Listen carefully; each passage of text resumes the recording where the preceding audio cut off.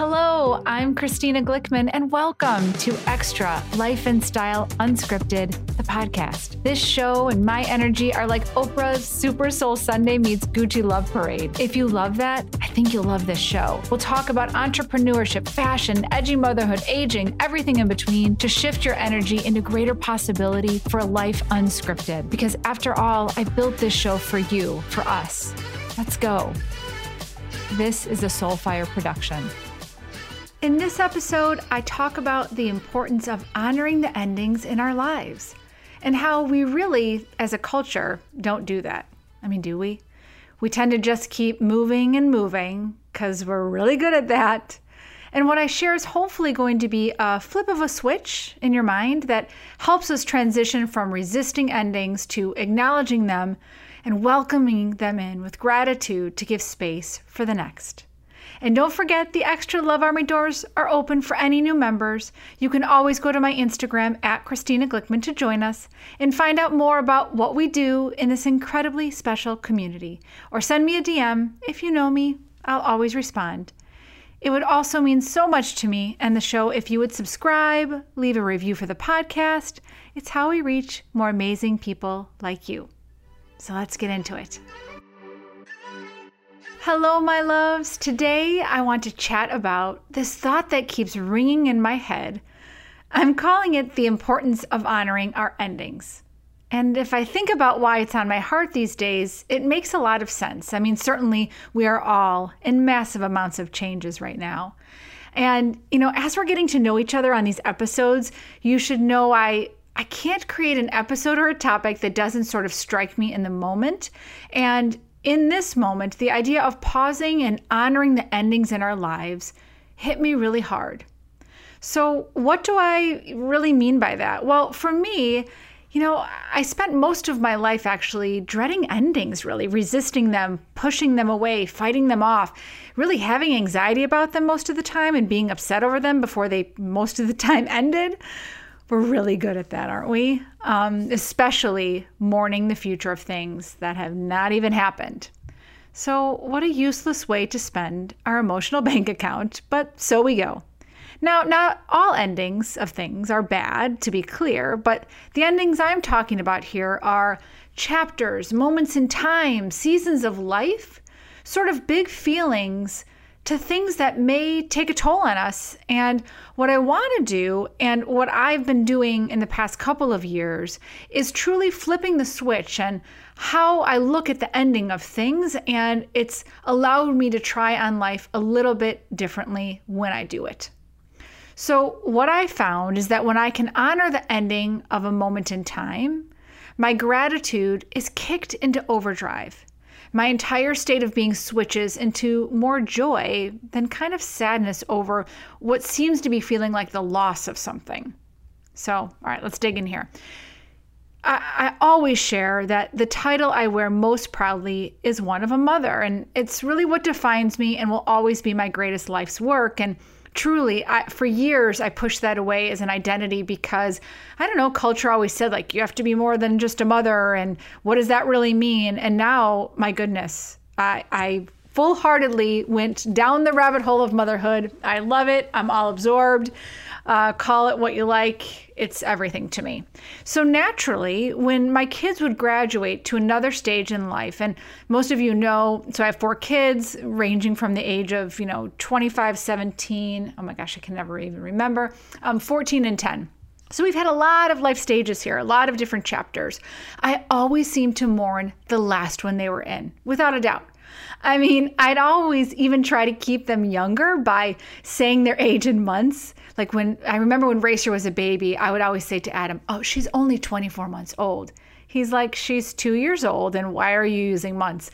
Because it sounded like she was more of a baby to me if I used months, and I just didn't want to see her in a light that she wasn't a baby anymore. And it sounds so silly, but there were always a chapter that I didn't want to leave. And, even once Rocket, my last child, went to preschool, and I was officially home in the morning, without a child for an hour and a half, some sort of joke when you send them there and you have to pick them up in 10 minutes.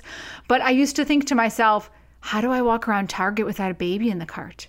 I mean, who do I even identify with? I'm the woman that walks around with a baby. How's that going to feel?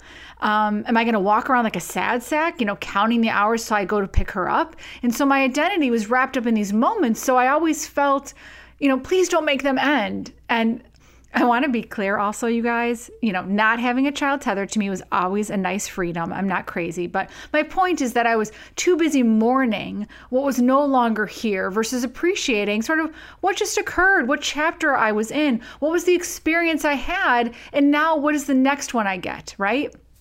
So now when we have these milestone moments of, graduating from 8th grade to a new school for high school, or, a child that hits a teenage year and wants more alone time, or, a job project that has ended and I've loved it so much and I loved the people that I was working with and it's no longer a part of it. Or even, I actually mean this and I'm not being funny, an article of clothing that I no longer use, but I reflect on because it was a super special outfit that I wore to an event. Whatever it might be, there's always a mourning of moving on. And so by honoring the ending of that period, whatever you guys fill in the blank, period, thing, moment, season, I try to thank it. And I try to reflect how grateful it was that I even had it. So what did I learn from it? What was amazing? What sucked? What part of this do I want to take with me and move forward? What part of it do I want to leave behind? And it's a level of acknowledgement and appreciation that for me moves my brain space from I'm sad and depressed that this is ending and all the reasons why, like, this was the greatest time in my life and will I ever get it back? Will I ever feel so happy? All of those things to, wow, this was a greater experience in my life. I'm so happy I got to have it. Now, this might all sound like, I don't know, pithy or like we're trying to talk to ourselves in the mirror. But I'm telling you, if you try this on and if you come from a place of gratitude about the experience, even one that wasn't so great, it really changes even your physical body reaction to it. Moving on, if that's all you need, because sometimes you might need a little bit more to experience the end of something. If you don't even give yourself the opportunity to express that, you'll never know. Most of the times when something is ending, we don't pause and be like, how did that make you feel? Are you ready to move on? Like we just go, right? It's like snap, snap, snap. We're moving on to the next. This is how we do it as a culture, right? The endings of a life that we thought we might have had in a relationship can be so difficult. Or friendships that evolve and change and take on a new shape on both ends, super difficult. You're a stay-home mom that now works, or you always worked, but now you stay home, or you're the friend that got married and you left the single sisterhood. Moving on is hard because we are ending something that was. And so if I can thank myself for those moments and honor that they shaped me, that they made me who I am, I can walk in gratitude for them. This gets harder and harder when the moments are more devastating and maybe not what you wanted. A divorce, a child that needs extra help, a startup company that is failing with every less dollar you had, a partner that could be ill or aging in a way that isn't really that awesome. In that moment, thanking this season does not feel nutritive or intuitive at all. It's like you probably want to slap me. But it's almost like it's inviting you in, because the beautiful part of an ending means there's always something that's coming next. We get to create and shape that to the best of our ability. And I don't want to sit around in life and take what happens to me. I'd like to make it happen for me.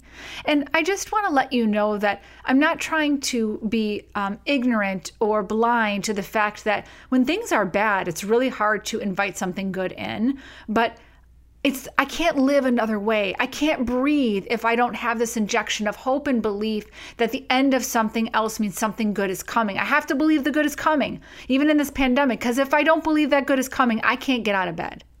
So how? We tend to want to hightail it out of uncomfortable endings, right? Because that makes sense. Hurt feelings, uncertainty, usually saying, hey, sit there for a while, acknowledge it. I'd rather poke my eyeballs out, thank you. And where is that rug? Because I'd love to shove it right under there really quick. But think about, that last experience that you would call an ending for you. How did it feel? Are you still experiencing the ending daily, meaning that you haven't really wrapped up your feelings, so you're either stewing on it or it's not complete, or you don't have an intentional end to it? But maybe you're not ready for that, and that's okay too. But the sheer fact of acknowledging that something was coming to a close and how do you want to feel about that or handle it will only help you move on to another place that gives you more freedom and liberation. Because we know feeling is a way through, and that's a really good thing. So, are there things in your life that you want to end?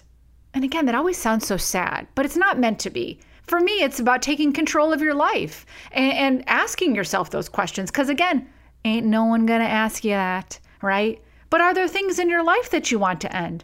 Relationships, habits, practices, or just a way of doing life that you're just like tired of it. Like, I want that to end. I don't want to do that anymore.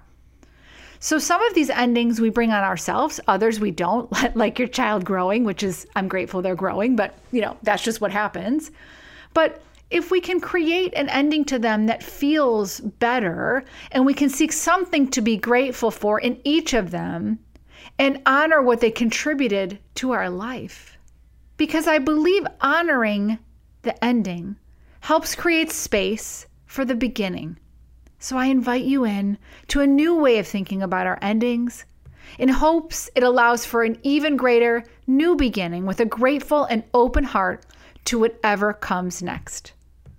Because I know we are ready. Thanks for being here today. Thank you so much for being here. Don't forget to subscribe, and we'll see you next week.